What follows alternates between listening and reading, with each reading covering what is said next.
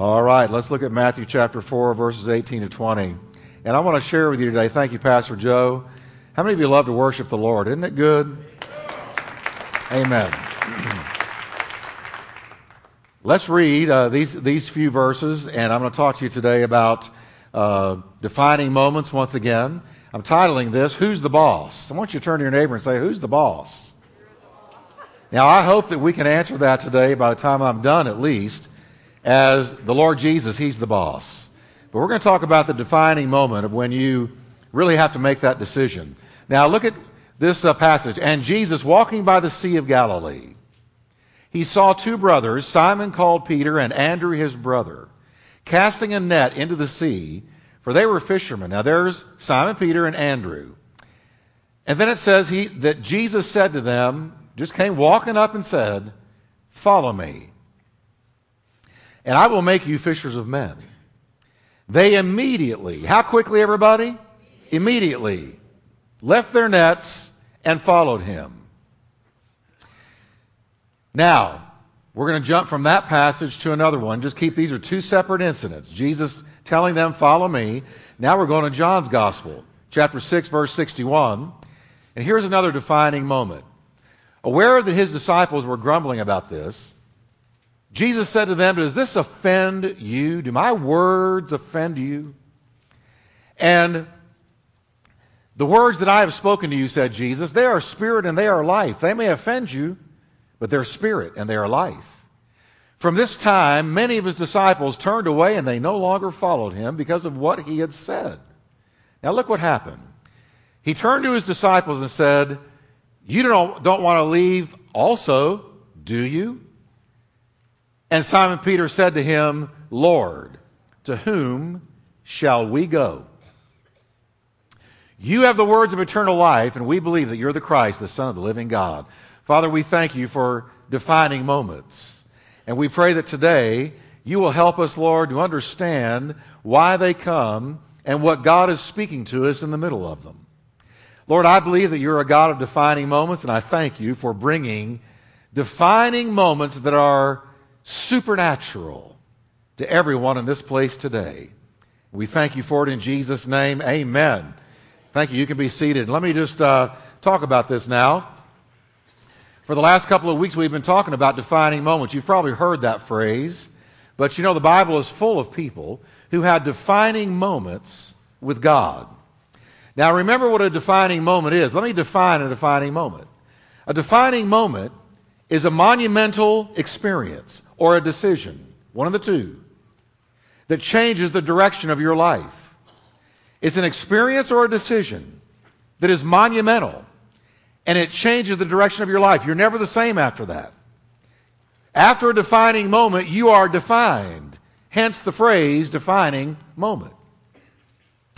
Defining moments represent choices with a 5, 10, or 20-year horizon. When you make that decision, it's got long-term consequences, long-term repercussions and ramifications. It may even last a lifetime when you make that defining moment decision. I believe anytime you make a decision for Jesus Christ, it's a lifelong defining moment. It's an eternal defining moment. Now listen carefully. A defining moment may come as a result of good or bad decisions on your part, on my part, or good or bad decisions on the part of someone else whose life affects yours. I have a little saying, if the enemy can't defeat you, he'll defeat somebody whose defeat defeats you. We are all interlinked and interlocked. It's amazing to me how it's such a small, connected world when you get really right down to it. Here's David Hatley and I today. We've known each other over 30 years. It just keeps on happening. We keep on encountering each other. Even when it's snowing outside, right, David? Now, a defining moment may come by way of an accident. Something beyond our control or the control of anybody else happens, and we have a defining moment. It's an accident. Something happens, and it defines us. It affects us. It defines our life for years to come. Now, Whatever the reason a defining moment comes, rest assured, not one thing happens in the life of a child of God without God's knowledge. Not one thing. There is nothing that comes your way that does not move through the sifting hands of God. If you don't believe that, read the book of Job or look at the life of Simon Peter. Jesus looked right at him and said, Satan has desired to sift you like wheat, but I have not prayed that that won't happen, but I prayed, Simon, that when you go through the trial, your faith will not fail. But God will see you through the trial, and when you have returned to me, you will be a strength to other people. Notice, Jesus didn't keep him from the trial. He kept him in the trial. He didn't turn the trial away from him. He helped him to walk through it successfully to the other side. But notice, not one thing happened in the life of Simon Peter that Jesus didn't know about. I don't believe in accidents in the life of a child of God. Something may look like one, but it's not. Now, in the first passage we just read, we see the defining moment encounter the disciples had with Jesus when they were first approached by him. Think about this. I've often wondered what Jesus must have looked like, how he must have come over. We know that he was not good looking because Isaiah tells us there was no beauty about him that we would desire him in the natural. But there was an appeal to Jesus. It was his words. It was the purity of his spirit. There was something about Jesus that appealed. Out of the blue, Simon Peter and the rest of them just having a normal, everyday, workaday world, and that's when God usually chooses to approach us, just in the everyday of life. All of a sudden, there stands this man, Jesus. He is compelling. He is mysterious. He is magnetic. He is commanding. He suddenly walks up to them and with no fanfare and no forewarning, he says to these men who had been there for all of their life, follow me, and I will make you to become something that you would never have been without me. You've been catching fish, but I'm going to grace you to catch men. And suddenly, this compelling figure demands of them to leave everything they've known, everything they've been familiar with, and follow him they knew not where. It was a defining moment. It would prove to be the number one defining moment of their life. To stay where they were, here's what that would have meant. It would have meant safety, security, predictability, and normalcy. But to follow this man, to follow Jesus, to walk with him, to follow him wherever he went, appealed to something primal in them, something deep down. It spoke to their deepest destiny, the reason for which they had been born. You know, let me tell you something. You have been born to walk with God. You have been born to be called by God, to follow him. And you have been called to follow the Lord Jesus Christ. And when you do, Jesus is able to reach into your innermost and fulfill you and appeal to you and take you into levels in your life you would never have known without him. This defining moment when he said, follow me, raised, I believe, the number one question of life. Here it is. Who will be the boss of you? Who will be the boss? Who's the boss? Because Jesus requires submission to lordship. If you're going to follow Jesus, as we're going to see in a moment, you can't be the boss. The days of you being the boss man are over. Or the boss woman. Jesus said, follow me. And here's what they had to decide. Will you submit yourself to the leadership, the lordship, and the summons of Jesus Christ, or will you live for yourself? Most of the people out there in that culture right now live for themselves. Their Godhead is me, myself, and I. Not God the Father, God the Son, and God the Holy Ghost. Our culture teaches us that it's all about you. It's all about me. But guess what? It's not about you, and it's not about me. It's all about the Lord Jesus Christ. It's all about the purposes of God. It's all about the destiny that he has spelled out for you and I before he formed the worlds.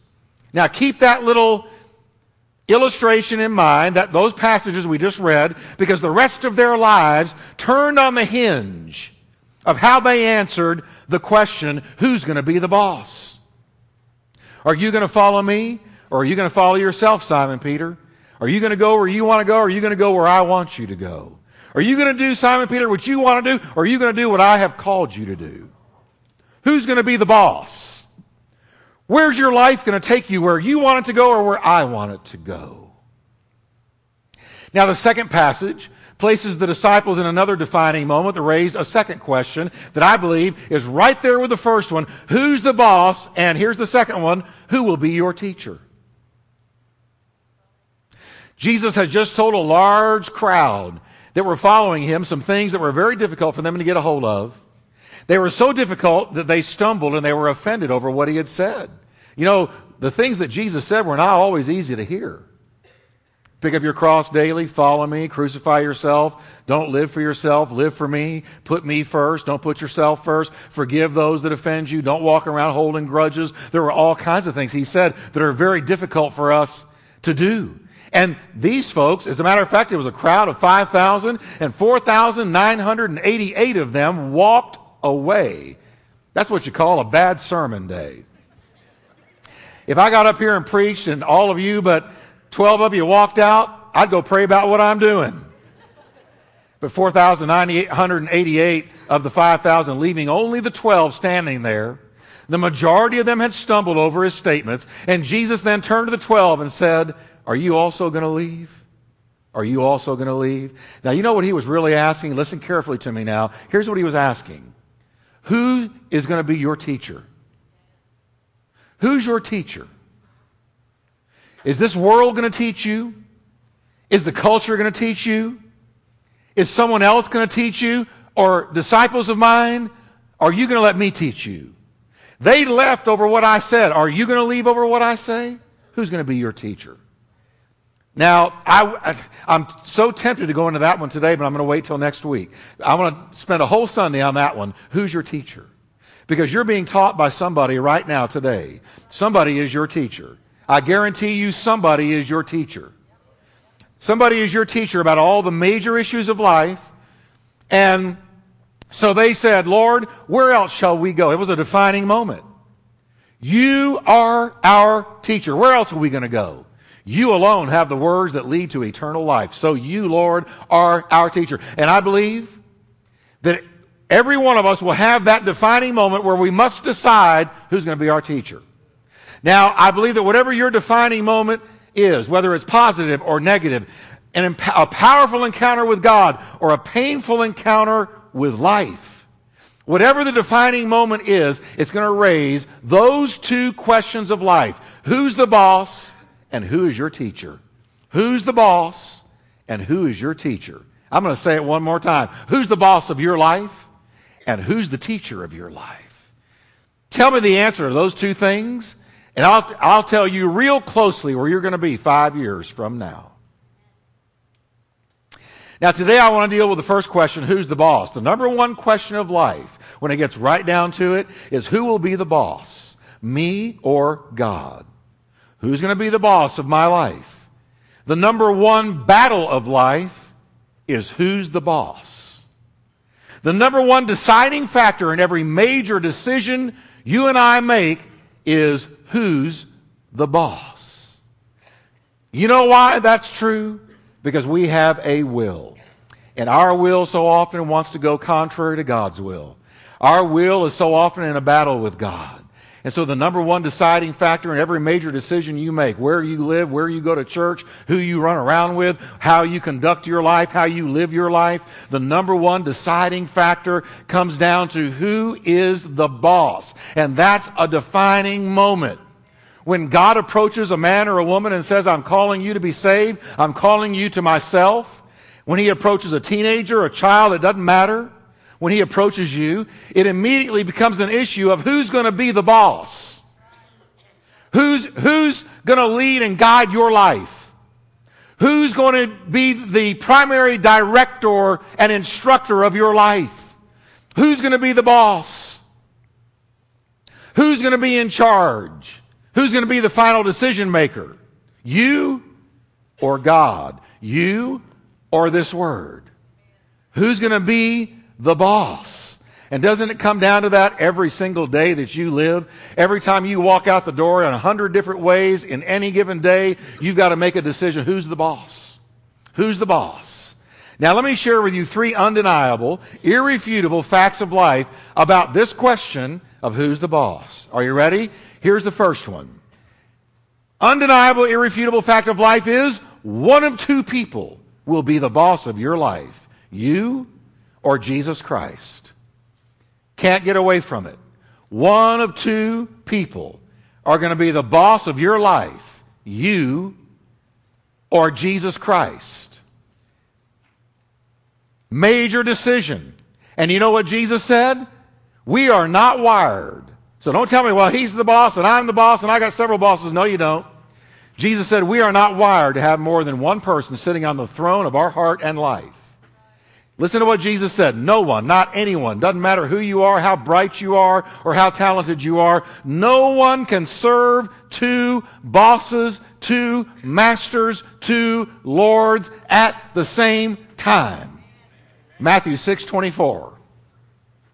When he went to the disciples and he said to them, when they were still fishermen, follow me. They had a decision to make. Who's going to be the boss? This Galilean who has looked me in the eye and under something I've never felt before has told me to follow him, has commanded me. He did not ask me to go pray about it. He said, follow me.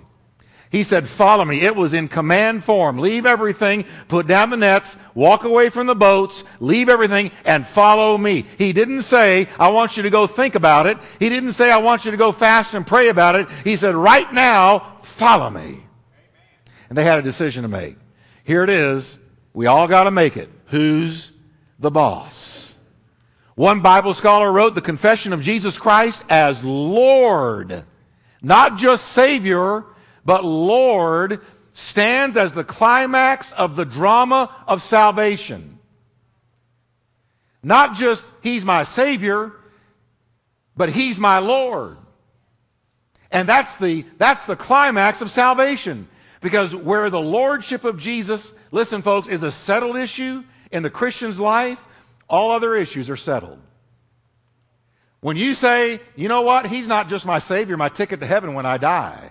But when Jesus Christ saved me, He laid claim to me. He purchased me. And I'm no longer my own. He's the boss. Can everybody say that with me? He's the boss. Now look at your neighbor and say, you're not. See, He's the boss. And this means everything in life. When you settle this, when I got saved and when I got Spirit-filled, and it was in the middle of the Jesus movement, and people all around us were getting saved. David Hatley was there during those days, and guys that I run around with now, Sonny Knatzer, who spoke for me a few Sundays ago, we were all youth elders together. We were brown-haired and had hair, and before it all went silver and we all got wrinkled and dried up, we were all there as youth elders together. And you know what we understood immediately? When God moved among us, when God touched us by the power of the Holy Spirit, we did not need some huge revelation of the Lordship of Jesus. It was something that just became known to us instantly on coming into contact with God. He wasn't just our Savior, He was boss man. He wasn't just Savior, He was Lord, He was Master, and we immediately yielded our lives to the Lordship of Jesus. And I would not be standing here preaching if that had not happened to me. But it was understood. If you get saved, He's Lord. If you get saved, He's your boss. If you get saved, He's your Lord. You don't make Him Lord. He is Lord. You don't say, come down here and make Jesus Lord of your life. You say, surrender to the one who is already Lord. You don't make Him anything. He already is the Lord. We understood it. And so we gave our lives completely to Him. And He touched us by the power of the Holy Spirit. And this leads me to the second undeniable, irrefutable fact of life. Not only are you not wired to have any more than one Lord, it's either going to be you or Him, but Jesus never intended to be your Savior, but not your Lord. Now that's the second irrefutable fact of life, the irrefutable fact of Christianity. Jesus never intended to be your Savior and not be the daily Lord of your life. Jesus said, why do you call me Lord, Lord, and you don't do what I'm telling you to do? See, when you and I get saved, he says, now you're mine, and I'm the boss and you're not. I'm God and you're not. And you need to just accept that as a fact, because when you do, it settles so many issues. Because now he's my leader, he's my guide. I'm seeking his will, I'm seeking his wisdom, I'm seeking his call on me, I'm seeking his purpose for me. And it is never found in the Bible anywhere where a Christian later allowed him to be Lord. No, in the New Testament, here's what you find. Every single time somebody got saved, they immediately recognized him as Lord. When Jesus knocked Saul down to the ground, and he fell to the ground, and a bright light shone around him, listen to what he said. What do you want me to do, Lord? He said, I know the jig is up. I've been wrong. He's the Lord. He's Messiah. He's the one I've been persecuting. And so now not only has he shown me that he's real, but I know now who I answer to. He's the boss and I'm not. So Lord, what do you want me to do now? And can I tell you, everybody, God's got a call on your life, and your life is no longer your own. He is not asking you to pray about it. He says, follow me and I will make you to become. I will make you to become. Simon Peter's first sermon on the day of Pentecost said this: so let everyone in Israel know for certain that God has made this Jesus, whom you crucified, to be both. Everybody say with me, both. To be both. Both what? Messiah and Lord. He has made him to be the Savior, Messiah, and the Lord, the boss. So that if you come to him, he's not only your Savior, he's both. He's your Savior and he's your Lord. It may be a wake-up call to some of you, but let me just wake you up today on this cold Sunday morning. When you got saved, he had made him to you to be both Messiah and Lord. So that now you answer to him and not yourself. You answer to him and not others. You answer to him and not the culture. You answer to him and him alone, because it is him and him alone that you're going to meet on that great day, and it's him and him alone who's going to give you your reward. It's not going to come from any man. It's going to come from the Lord and the Savior, from the boss and the Messiah. It's going to come from him. And when we just finally come to terms with that and say, I'm not my own, what do you want me to do now, Master? That means he controls what you say. That means he's Lord over where you go. That means he's Lord over who you run around with. That means he's Lord over how you live your life. That means he's the Lord. And guess what? He gave you an instruction book, and it's called the Holy Bible. He said, if you want to know how to come under my lordship, here it is. Here's my love note to you. 66 books long. There it is. People have given their lives so you can own this book. So here it is. Read about it and follow me. And I'm going to make you to become something incredible. See, what you would have done with your life isn't anything what he can do with your life. Where you would have gone and the goals you would have achieved and the things you would have wanted and the things you would have arrived at can't even compare with what God will do with your life if you will let him be who he is. And that is the Lord and the Savior. He'll make you to become. He'll make you to become. Well, become what, Pastor Jeff? Become a mature, spirit-filled, world-influencing, powerful individual under the anointing of God for the purposes of God to affect your generation before you go home.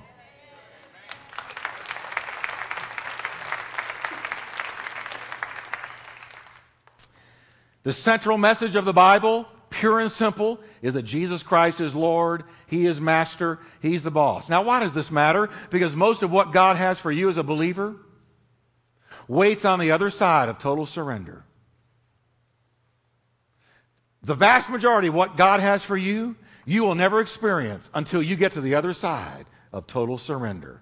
A car won't function without gasoline. Now, listen carefully to the preacher today. I know this is true. You're not going to get down the street in a car without gasoline, and Christianity won't drive It won't work. It won't function. It won't deliver the goods apart from the lordship of Jesus Christ in your life. It's just not going to work. So you can't go out of here and say, well, I tried Christianity, it didn't work. Christianity hasn't been tried and found wanting. It's been found difficult and not tried. See, if you do what he told you to do, he'll do what he said he would do. And so when you say, he is Lord over my life, I surrender all, then God says, that's what I was waiting to hear. Whoosh! And he pours it out.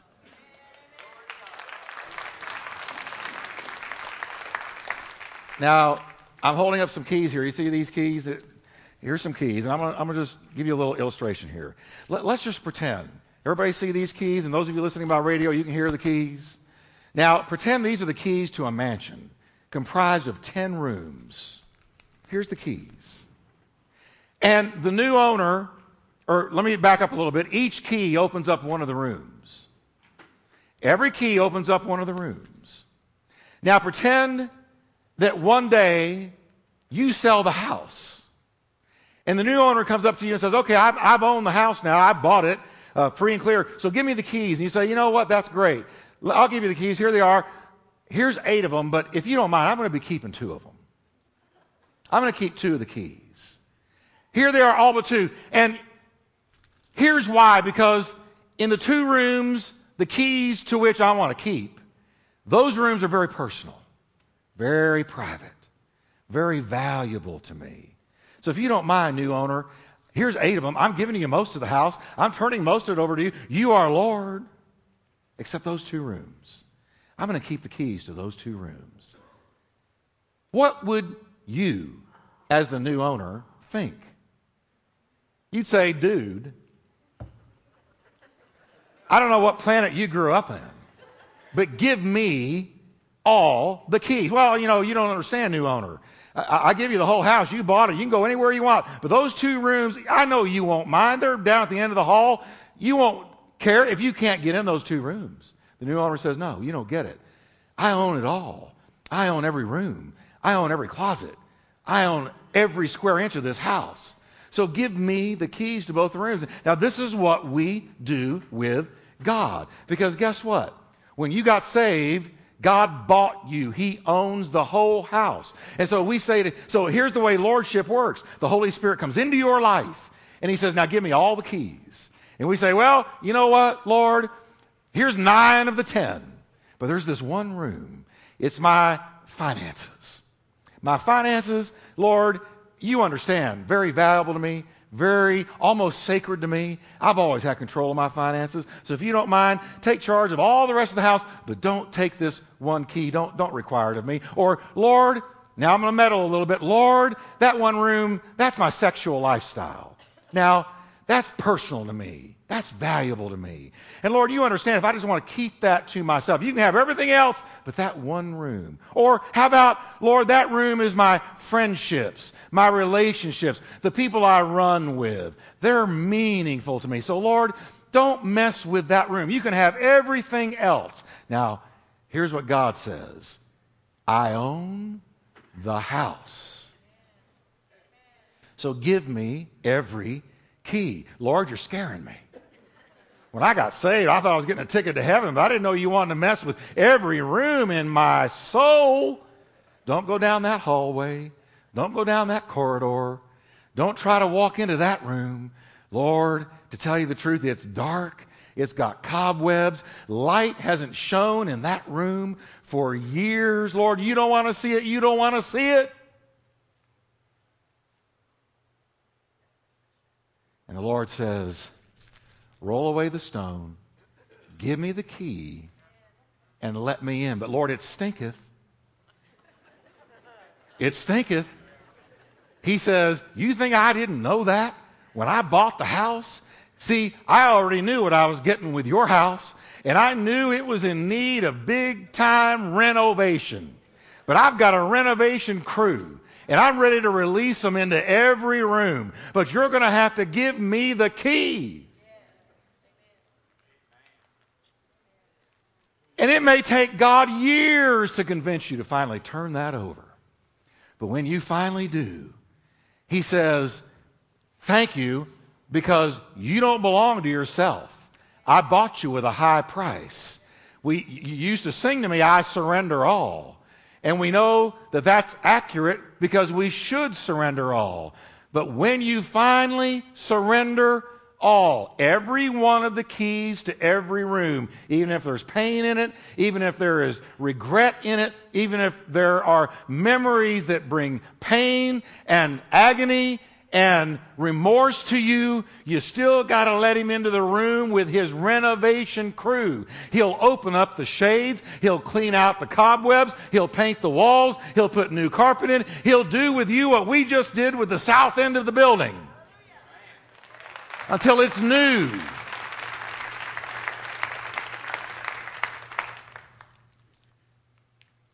So lordship means surrender of all the rooms in your life, your finances, your sexual lifestyle, your relationships, your habits, where you go, who you go with, everything. He wants the key. That's lordship. Defining moments often raise this question and this issue. Who's the boss?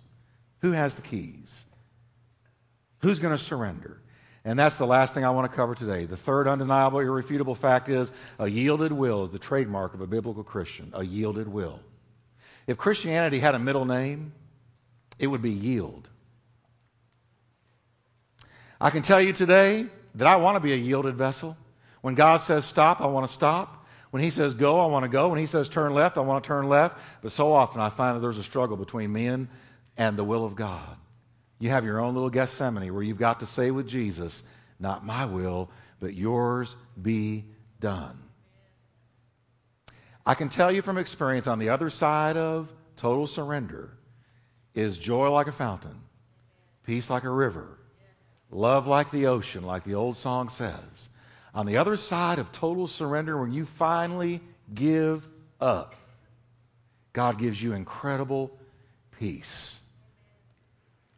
He says, so, dear brothers and sisters, I plead with you to give your bodies to God because of all he's done for you. Let them be a living and a holy sacrifice, the kind he will find acceptable. This is truly the way to worship him. Let me ask you today, is Jesus the boss of your life? When you're at the fork in the road, do you trust in the Lord with all your heart and not lean to your own understanding? Do you acknowledge his lordship in every way, at every point of decision? Is he the Lord? Do you ask his counsel? Do you ask his advice? Do you refuse to move until God has revealed his will? Do you say, Lord, not my will, but yours be done, with Jesus, the founder of our faith, taught us total surrender? Do you say, not my will, but yours be done? When Kathy and I, when I just graduated from college, my undergraduate degree, I just knew the whole world was going to be waiting for me. How many of you have ever felt that way? Here I come, a loaded missile. I'm going to change the world for God. And I graduated from college, and it was an incredible accomplishment for me anyway because I had not gone through high school.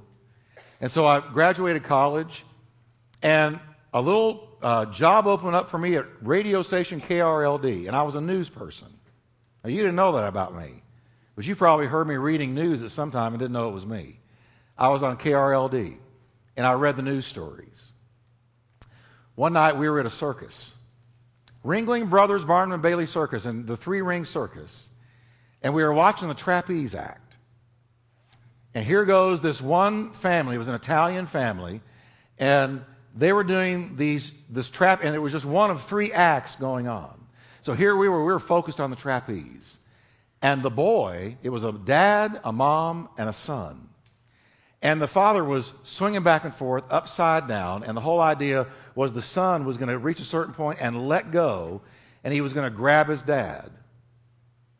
And he missed, and his head hit into his dad's knee, and he fell to the net bleeding.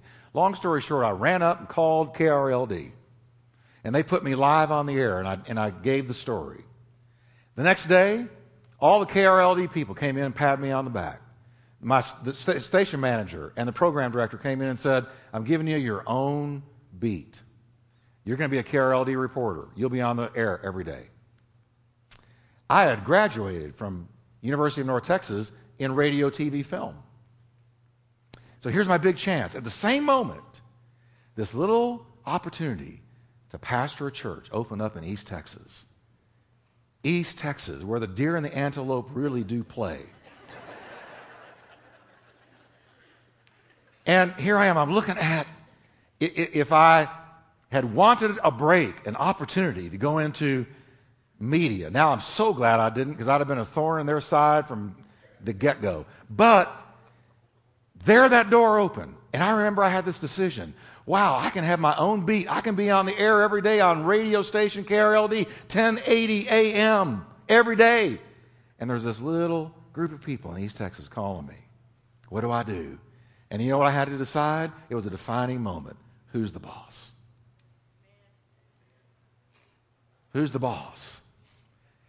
And so I went to the boss. I said, what do you want me to do? I know it's KRLD, but go ahead and I'm going to be able to tell him you told me. And he said, you go pastor. So I laid down a dream and went to pastor. And I saw that that's where the blessing was on my life. If I'd gone with KRLD, wouldn't have lasted, because the media is way too liberal for this conservative head. But I didn't know it then. Who's the boss? Can you stand up?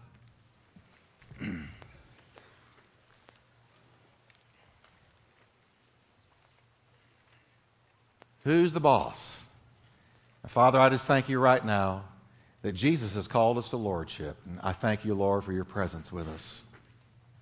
And I pray, Father, that you will help every one of us to look up and sing with meaning, He is Lord. He is risen from the dead and He is Lord. Can you just lift your hands and say, Lord, you're the boss? And if you struggle with this, would you just surrender all to Him right now today? Every decision, He's the boss. He's the boss. He's the boss. Sing it now. He is Lord. Go ahead and sing it and release whatever it is you're struggling in your will with. Thank you, Lord. He is risen. He is risen from the dead, and He is Lord. He is Lord. Every knee will bow. Every knee will bow. Every tongue confess that Jesus Christ is Lord. If you surrender, give the Lord a hand of praise today, would you?